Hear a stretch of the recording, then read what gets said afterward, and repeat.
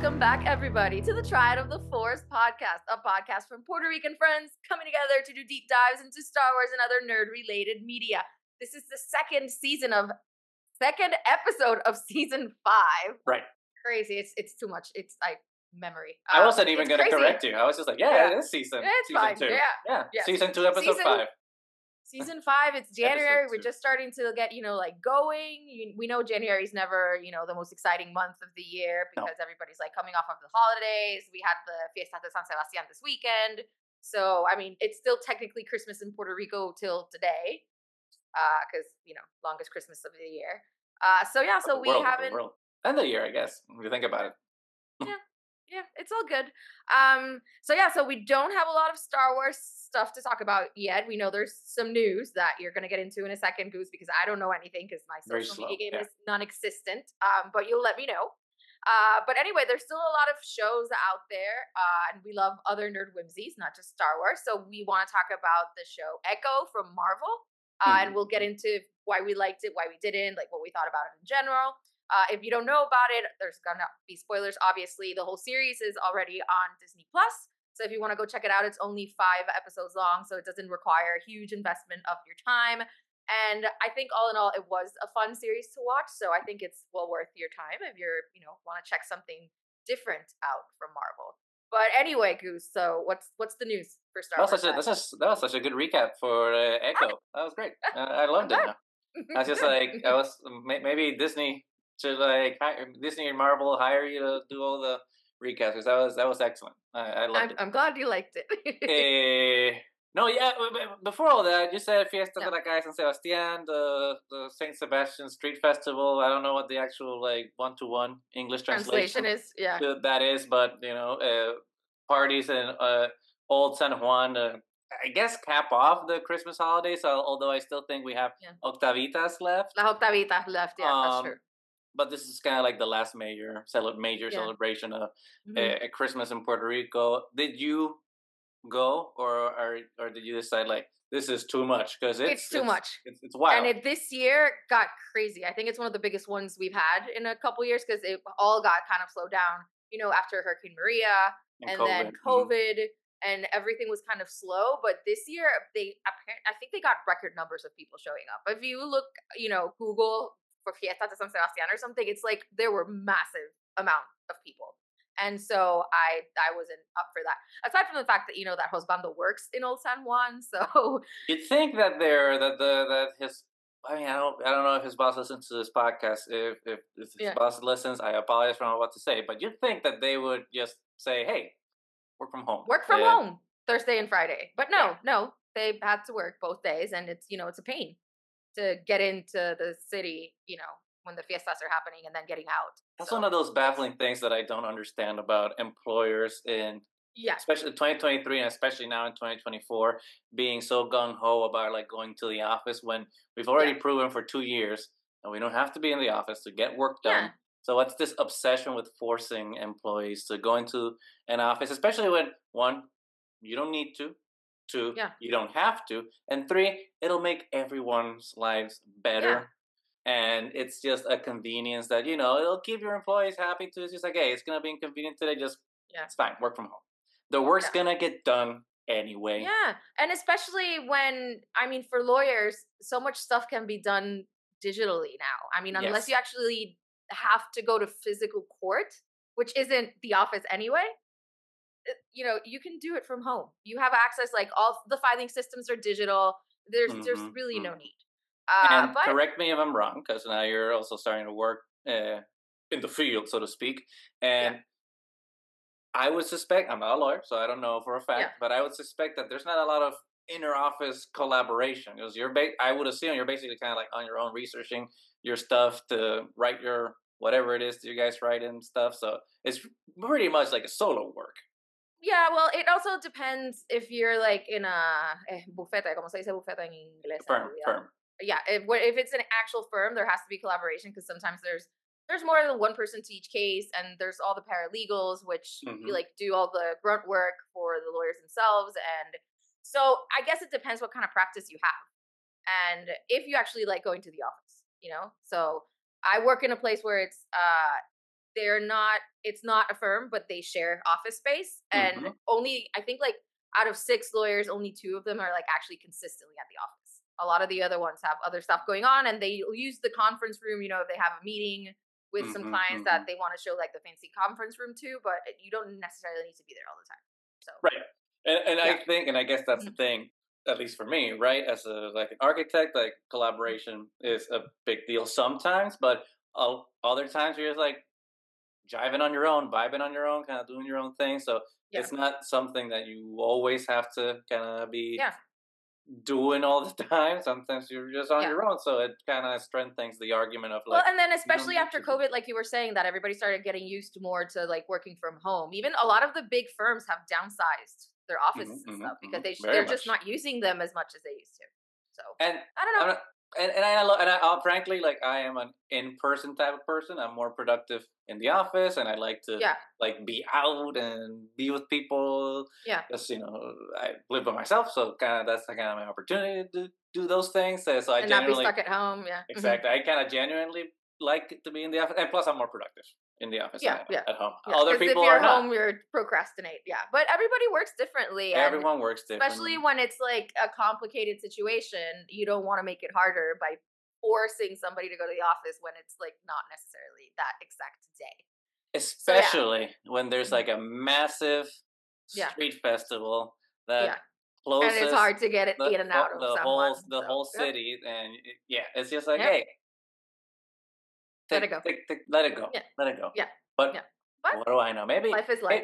Maybe one day I'll be a boss and I'll have that, that mythical 180 that all the boomers always say that you'll have when you get older, and then I'll become some curmudgeon that just wants to just keep the status quo and like not give youngsters benefits that I didn't have, and since I didn't have them, they shouldn't have. It's like, I hope I don't get to that type of attitude. Yeah, I don't want to get to a point where I perpetuate negativity just because it was perpetuated to me. But that is beside the point. But speaking of negativity, let's talk about some Star Wars news. Okay. Because what would the Star Wars fandom be if there weren't a negative news? Or just news that people decide to just take negatively. Let's start on a positive note, I guess. And this is quasi Star Wars news. I mean, it is Star Wars news. But a friend of ours that has been taking a break from social media, podcasting, content creation, whatever you want to call it, is back. Brian Barry, our friend from Pink Milk, is back on Twitter to some capacity. Looks like they're gearing up to create more content. So we're very, very happy to see Brian be back and to be back in these social spaces. We love Brian. So definitely stay tuned for what he has in store. We don't know what it is yet. He has a different handle now. It's Death and Robot, something like that. I don't know. But look for Brian Barry on Twitter and you will find him. He's definitely a very important voice in the fandom, and he created a very good community with Pink Milk. And his absence was definitely felt. So we're happy to have him back. I'm very excited to see what the future holds. That being said, there's some other stuff in Star Wars that probably not the best type of news. And this one is one particular one that I wanted to check in with you about because it kind of concerns you too, like in a way. There's some content creators that, as we have talked about ad nauseum in the past before, aren't too friendly with Disney Star Wars. And one of the reasons that they're not too friendly with Disney Star Wars is because the alleged wokeness. And I use that word cautiously because what is woke except like a dog whistle to insert, whatever thing you are against this week. And one of the big things against the sequel trilogy specifically is that because it's Rey, and now Rey Skywalker, Rey Mary Sue, all these things, it's that, Star Wars is trying to pander to women. And I don't know the specifics of this news. It's just because I honestly don't care. It's so dumb. But I feel like we still need to talk about it to an extent because, we're a podcast where, like, I represent as I'm a dude, and I represent as a man, and you're a woman, represent as female. So like, we're coming at it from like those perspectives and points of views, and obviously like our Puerto Rican point of view too. So like it touches us because we are fans from different spectrums talking about Star Wars and from those points of view. So one of the things that then like these content creators, and it's one of the biggest Star Wars content creators out there, so if you can't figure out who it is, you're blessed. Basically saying, and I shit you not, that Star Wars isn't for women. What? And they should stop. Star Wars should stop pandering to like getting more Star Wars female fans because Star Wars was never made for girls. And like, and it was like this whole viral video of him interviewing a woman and a woman saying this, and obviously it went viral because of course it did because that's how a woman agreeing that Star Wars isn't for women. Correct. And then and then in kind of a beautiful fashion, like all the women, like female Star Wars content creators that obviously are Star Wars fans started doing response videos, right, of the audio from that interview saying that there aren't Star Wars female fans, and then overlay with images of them as kids growing up with Star Wars, and then now them as content creators doing like all these things, which I thought was really it was a really beautiful counter. Not counter response, because counter response kind of like contradicts itself. A response to like these videos, but in a way, it kind of made me sad because it's like really like we're in 2024, and we're still like, and men are still, well, some men care if like Star Wars is for girls. It's like, what are we, like 13-year-old in a basement playing Dungeons and Dragons? No disrespect to the Dungeons and Dragons community, but it's like I don't understand like where all this is coming from. So I wanted your reaction from that news, and I didn't tell you about this all week because I kind of wanted to see my actual reaction. Because I didn't know this was happening at all. Oh my god, what an idiot! I mean, how many years back does he want to take us? Like, it's like those idiots that say that Barbies aren't for boys and sci-fi is only for boys, and it's what they want us to have toys that are only like what, kitchenettes. That's our toys. That's what we play with in 2024. Are you kidding me? I've been a fan of Star Wars since I was a kid, and Princess Leia was a really strong female character portrayed right from the beginning of Star Wars. Are you kidding me? That Star Wars isn't for girls? What? It's ridiculous. It's absolutely ridiculous. And I've actually been really excited with all the awesome women characters that we've been getting in Star Wars. And I loved how we got the younger version of Leia in the Obi-Wan show. I can't wait for my nieces to be old enough to get them into Star Wars. Yeah, Star Wars is for girls.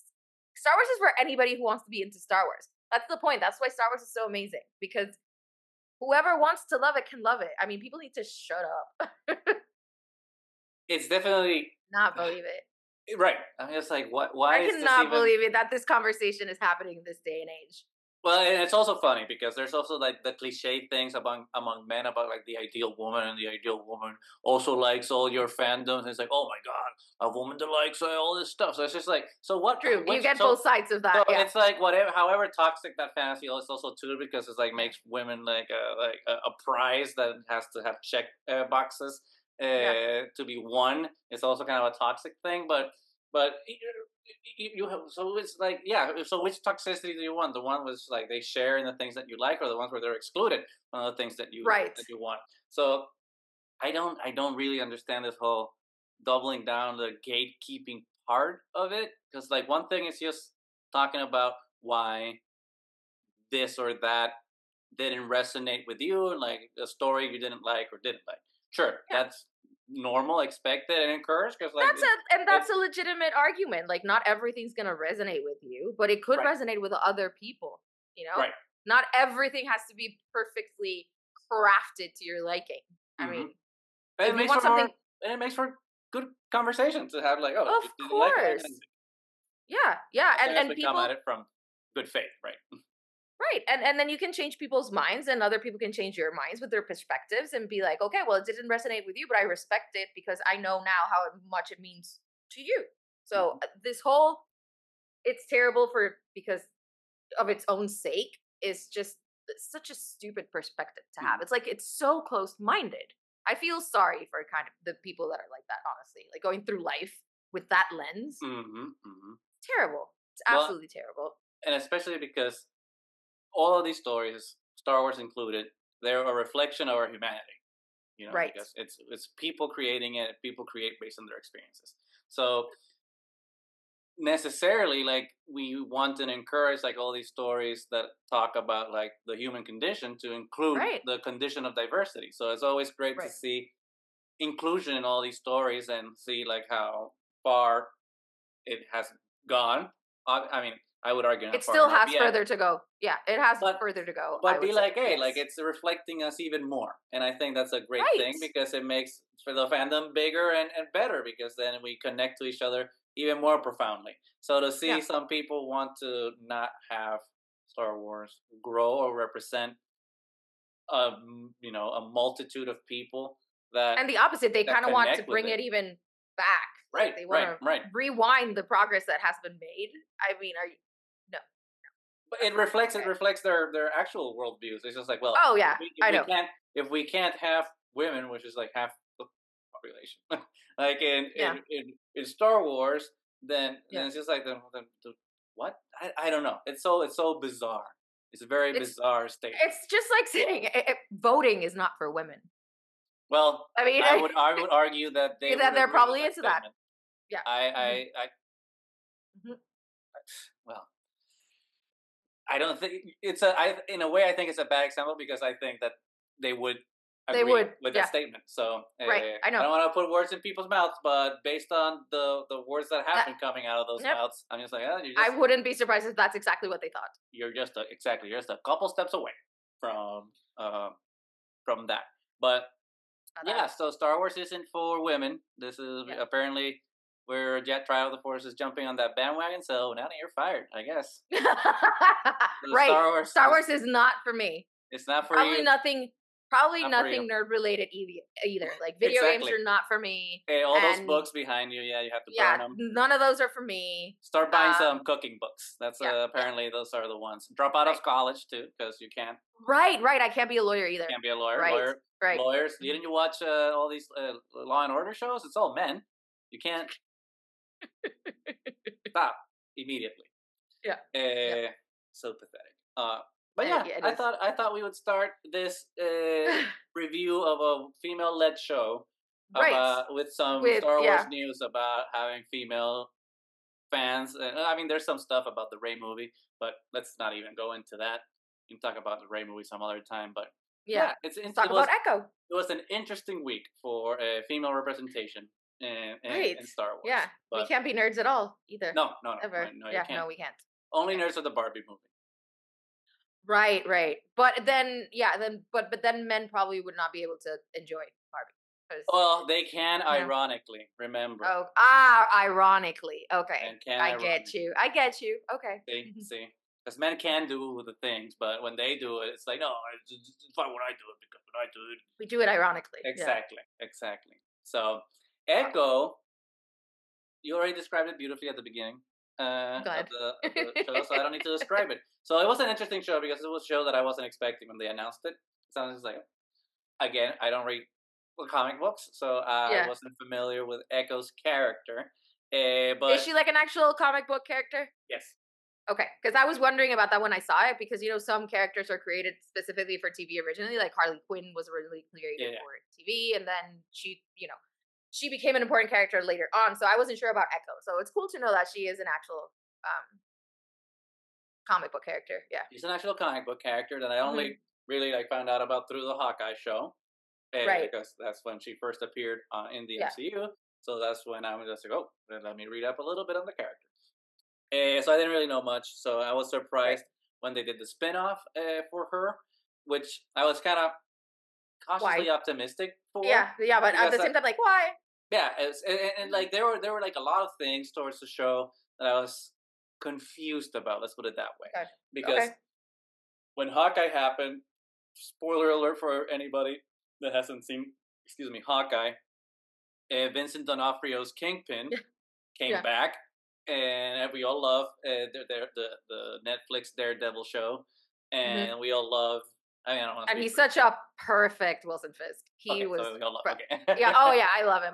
I thought he's great. So He was great in Daredevil, so when he comes back in Echo, I think a lot of the questions that the fans had, myself included, was like, wait, so wasn't he dead? So is this well, not just that, but like it was like is this version of Wilson Fisk from Hawkeye the same one from the Netflix Daredevil, or is this kind of like a MCU different timeline repurposing kind of thing? And we just brought him back because people love him, but this is a different Wilson Fisk.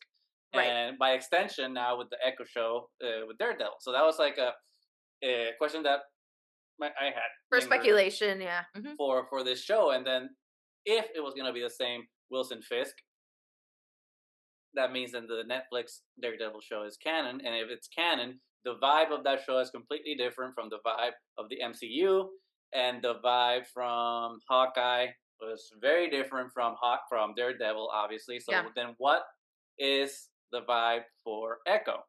Yeah, and then the Daredevil that we got in She-Hulk was also completely different. So and we know that there's like Daredevil is coming back to Disney Plus, right? Yes. So I think there's been a lot of like, how are they going to do that? Because Daredevil was super gritty and violent and all these awesome things.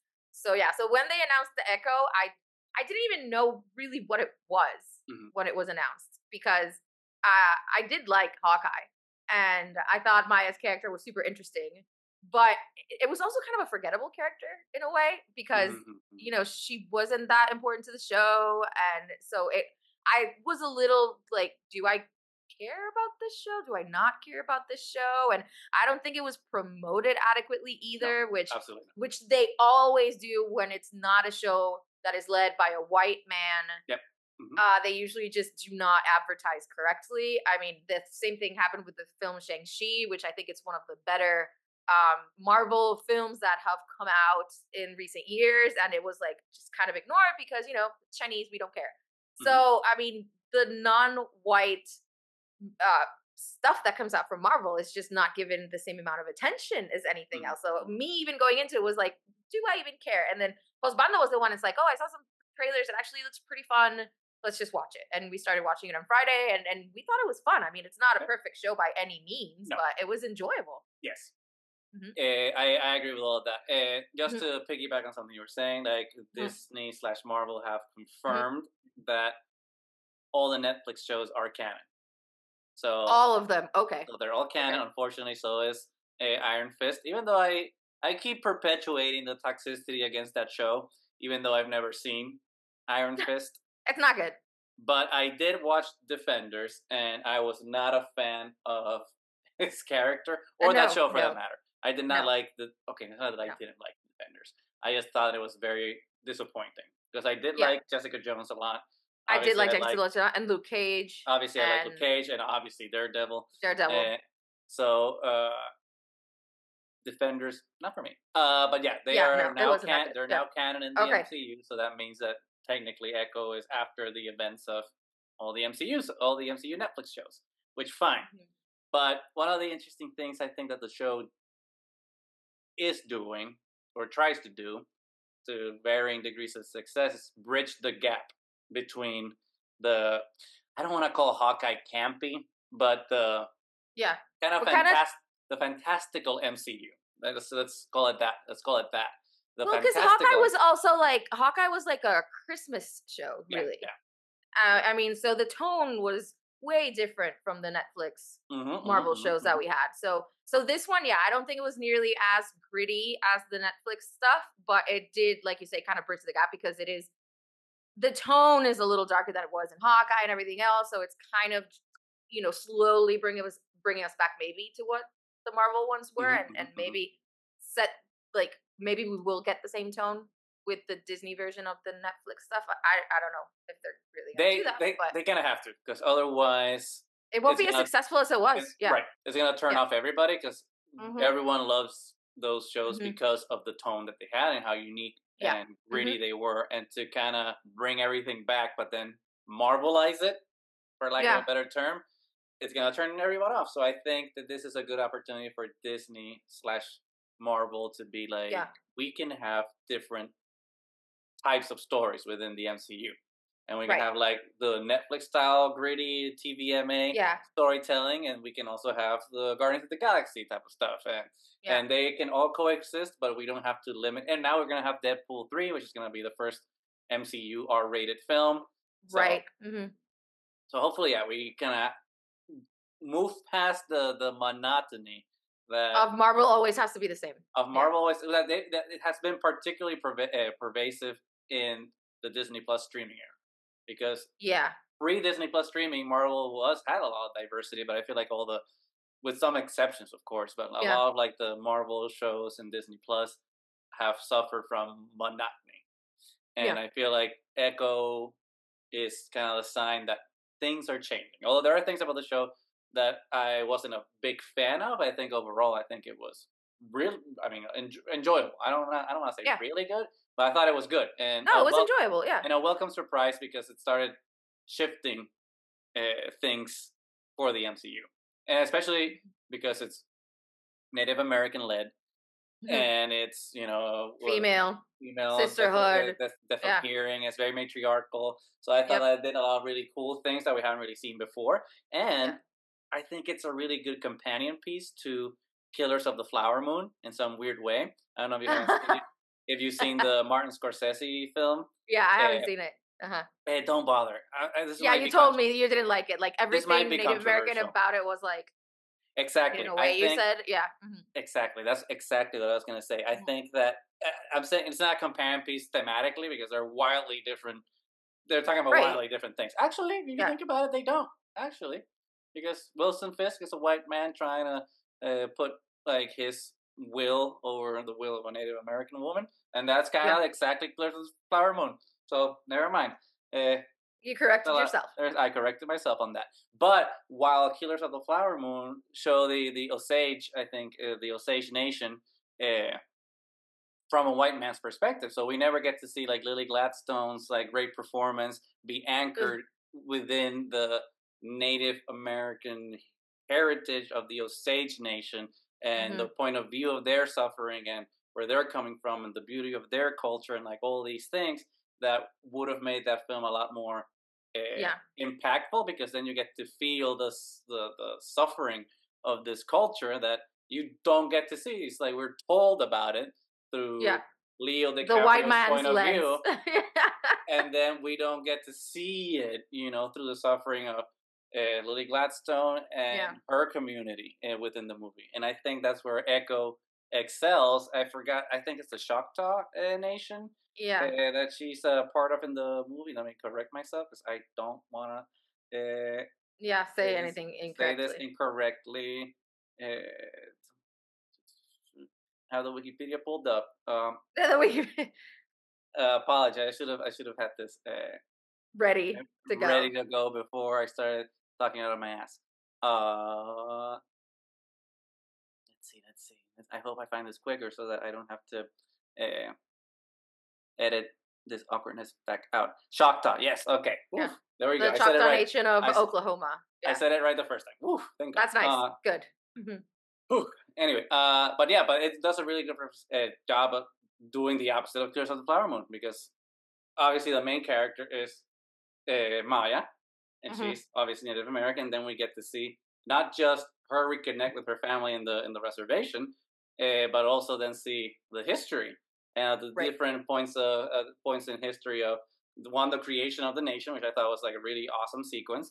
And then see that sequence is super cool. Yeah. And then see how the nation has evolved through like the history of Native America until the present day, which I thought was beautiful. And obviously, like then the payoff at the end when you see like all the spoiler alert, all the different parts of history and her heritage kind of come together in like this matriarchal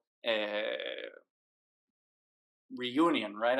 When they fight against Wilson Fisk and his henchmen. So in that regard, I think the show was excellent because it's a part of the MCU that we don't really see, is like how we are respectful towards someone's culture and how that culture impacts who they are as a hero.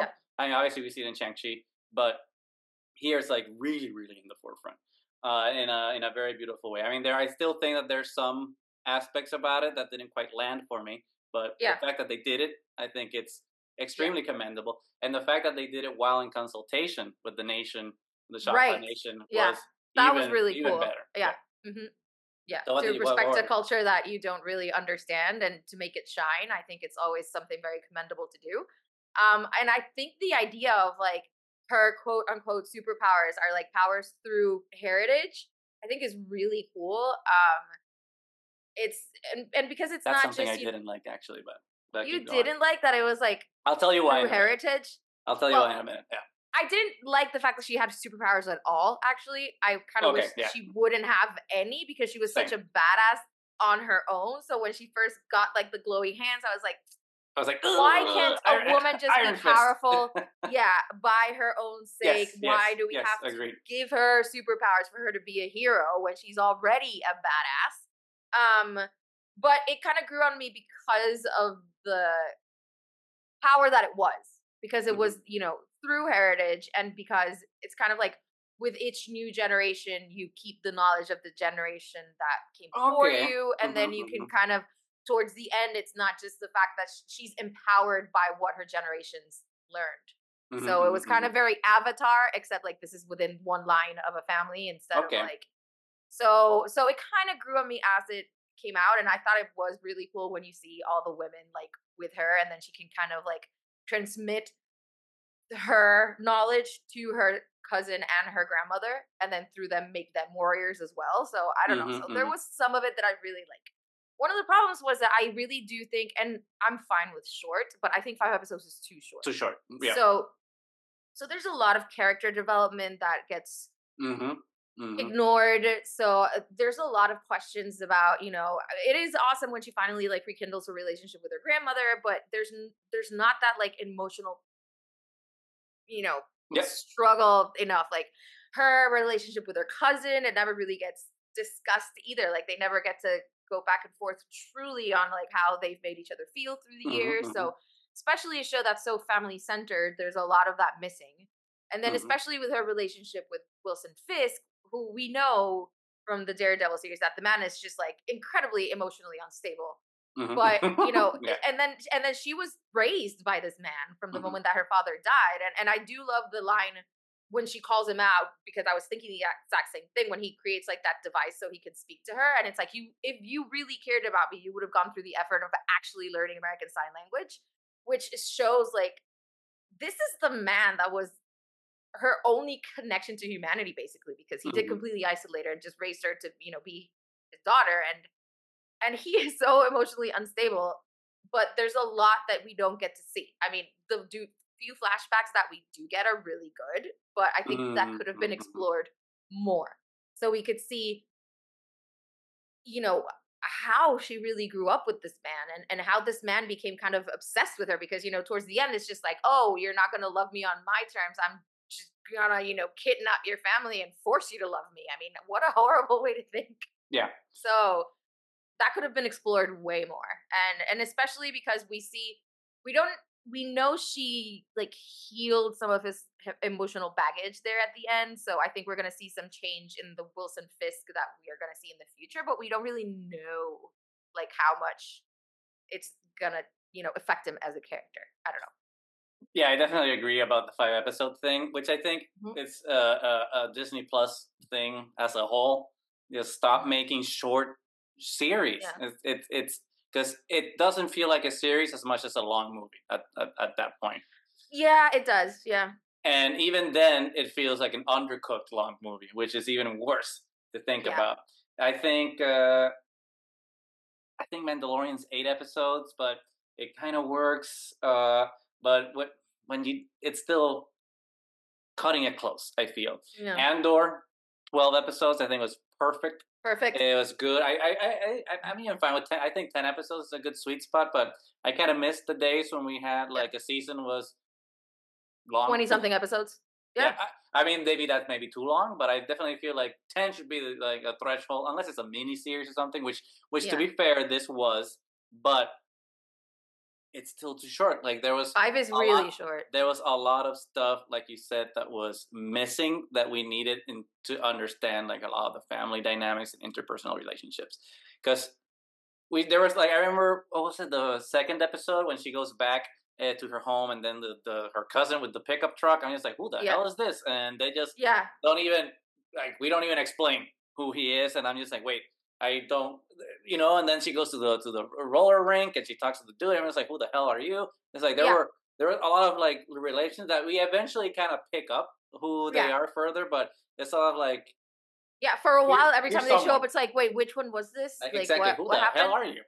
Yeah, because, I mean, we don't really get to find out all that much about her in Hawkeye. So this is your opportunity to actually give real background to this character and stuff. And then it just kind of jumps right in, and you're kind of expected to know all of her family history. But to be fair, the first episode tries, and for the most part succeeds, I think. And giving us this background, to recap a lot, and like I think they did all of clever stuff of showing clips from the Hawkeye show so that we can get caught up. And as good as it was, it still felt like an extended previously on. Right. Instead, you're right. Instead of being its own episode. Exactly. Instead of like, here's episode 1. So for better or worse, I think they still did it like a really good job, and I think that fight with I remember the fight with Daredevil was leaked online a couple of days before the show premiered, and people were kind of shitting on it, for lack of a better term. Being like, this looks way too choreographed and blah blah blah blah. And I was like, well, but we're seeing it without the music. We're seeing it like a recording of a recording. So I'll wait to see it when it actually comes out. Right. And I thought that fight was actually awesome. I think that they did a really good job when, even before Daredevil shows up, to set up that fight as this is a Netflix Marvel fight from the Daredevil shows. Did it hit as hard as some of the fights from Netflix? Probably not, but I think it still captured the energy from those and the grittiness of it. And when Daredevil shows up, I thought that was a great fight. I thought it was super cool. Yeah, I thought it was super cool. I thought the fight was super fun. I mean, like you said, Netflix had perfected that whole hallway scene without any edits and stuff. So it's something else, and that's Daredevil, and they should save it if they're gonna do it again for Daredevil's show. But I thought the fight was still really cool. There's some really cool things that I liked about the show. I really liked it when we lost sound completely. Yeah. So we felt more connected to her and how she perceives the world. So I loved whenever they did that. I kind of wish they would have done it a little bit more. I thought it was really cool for them to actually use their language and not keep it English the whole way through, which is something I always love. And then they just subtitle it. You don't need to explain it. I loved all the sign language as well, and how sometimes, they're just using their lips while they sign, not necessarily saying it out loud. There was a lot of things about it that was really cool. It was too short, and there were a lot of things that they almost hit the mark, but not completely. So I think it had a lot of really good potential, but it fell short in some things. But all in all, I thought it was really fun. So. Yeah, I think for me, like, there were just a couple of things that I don't want to say completely hit the mark, but they missed it enough that I'm just like, this is like the things that didn't really work. And I want to say the first one that I want to say, I'm going to actually leave for last. Okay. Because it has to do with what you were talking about with the powers. But the first one, let's just get it out of the way. It looked kind of cheap. Like, it looked like they filmed it in the volume, and the sets didn't look that amazing. It didn't feel like a high production. Yeah, and the woodpecker CGI was driving me insane the whole time. So, like, I get it. It's a smaller budget than a lot of the things that you've done before. Yeah. But we've seen these types of shows look better. So let's just put that out of the way and move on. Second thing was the whole Wilson Fisk stuff. I feel ultimately that this really probably shouldn't have been about him. Wilson Fisk, and about her coming back home and reconnecting and kind of leave. Yes, out of it. Maybe he is the villain behind the things that are happening. Yeah. And he shows up in flashbacks to set up like why she has all this baggage with him, but I don't think that having him be the primary antagonist in the show worked. because it's kind of like it just ends unresolved. It's she's trying to be the queen pin, but then that goes nowhere immediately because he shows up, and then he leaves immediately. I'm just like, oh. And then she like kind of feels him somehow, but then he just gets on a plane and decides he's gonna run for mayor, and I don't know. That was all very strange. Yeah. So the whole Kingpin stuff, I was not. Yeah. And as much as I love Vincent D'Onofrio, and I think he did an amazing job here, as he always does. Yeah. Let's be fair. I just didn't. And maybe again, it's one of those symptoms of having the series be that short. She'd be so short, yeah. If you would have had more episodes, then you can explore her reconnecting with her family separately from then bringing in the Kingpin. Because then the story seems kind of fragmented. You're kind of going through the whole her reconnecting with her family, but then you don't really. I remember at one point thinking, like, why is she trying to be Queen Pin? Like, why? Right. Exactly. I don't get it. Why? If she knows it was like this toxic thing, why does she want to keep perpetuating it? It was hard to see sometimes like what her motivation was, just because we didn't get a chance to explore really, the way she thought or how it affected her truly when she found out that she had been manipulated her entire life. So I don't know. Yeah. I wish it would have gone deeper. So I think maybe what would have been more interesting was if in Hawkeye she doesn't find out. I mean, she does find out about like her dad being murdered by Kingpin. Fine, but maybe she doesn't believe Hawkeye yet.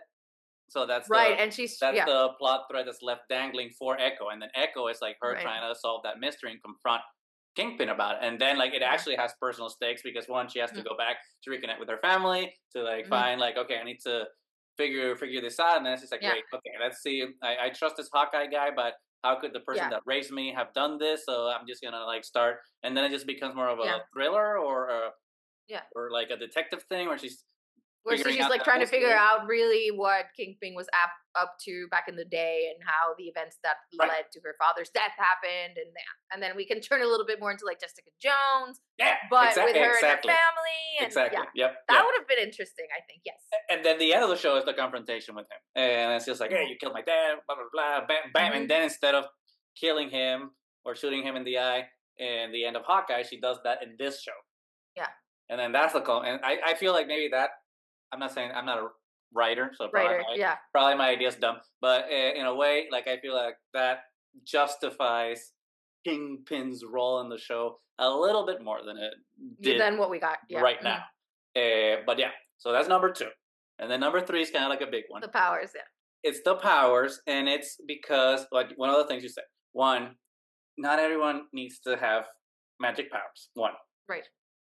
2, her character is served more by not having them, and then 3, it's the cliche of the magic Native American man. It's like Native Americans are magical because their connection to the land and they have superpowers, and I'm just like, it's a trope, which as far as trope goes, I mean that's I guess one of the least harmful because at least you're making them healers, but it's still a cliche that's perpetuated, right? It's still always like they can't just be good because they're just good. They have to know we have to have some or just powerful connection. In and of themselves. Yeah, it's a magical connection because we're Native Americans, and I'm just like, sure, but it'd be cool to just like do some like reservation dogs or something like that. It's just Native Americans being Native Americans because they're Native Americans, and we don't have to justify their being better or worse through a cliche, a magic plot point. Although I did like one of the things you said about it that I would have like bought a little bit more if her connection was a little bit more on the mystical side instead of like the glowy side. And it's more about the what she does to Wilson Fisk, right? It's like being able to heal through the connection to your elders and stuff like that. Like maybe that one I would have bought more, but the minute she did the glowy hands, hand, it's like, don't do that. Especially, I don't know because I don't know if you've seen What If season 2. I haven't actually. Did you like season 1? I did like season 1. Then you're gonna love season 2. Really? Yes, I like season 2 a lot, especially the second half of season 2 because there's a bunch of banger episodes.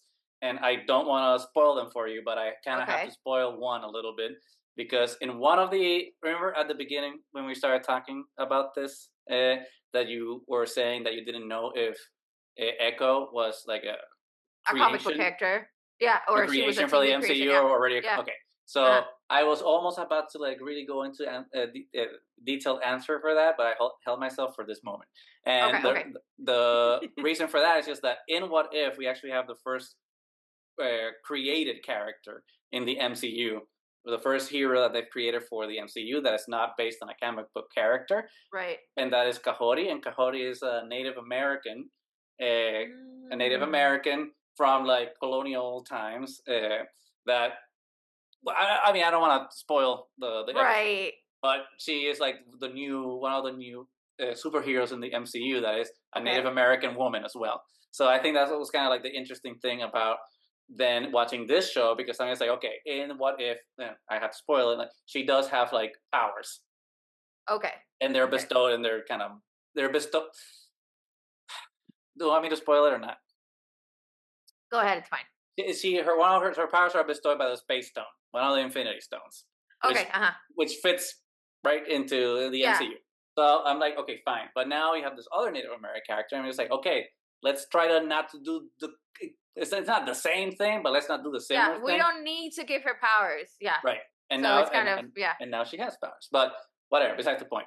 What If? Kahori is awesome. She's my new favorite MCU character. And the fun fact is the voice actor for her is the actor that actually plays Maya's cousin in Echo. Really, Bonnie? So yeah, so it's that's awesome. That's actually really cool.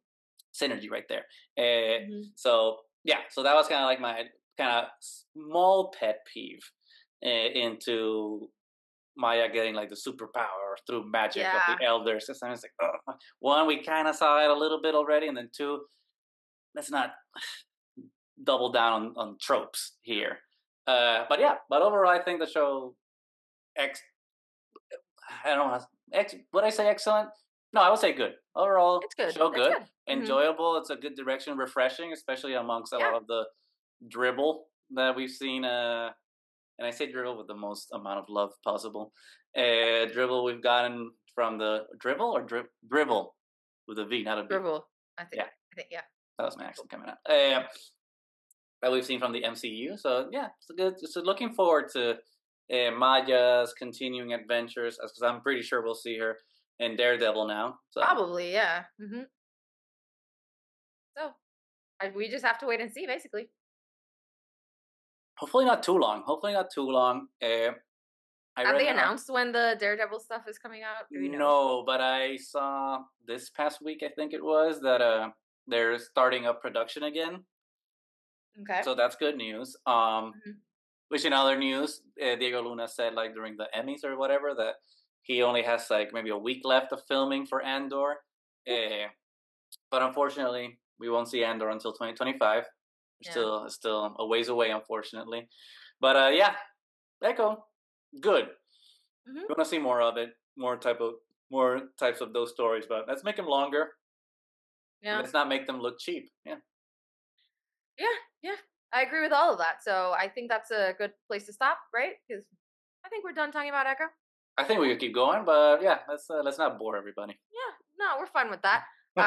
So we're gonna keep talking Star Wars always, because that is our main fandom, and as news and everything comes out, we will let you know.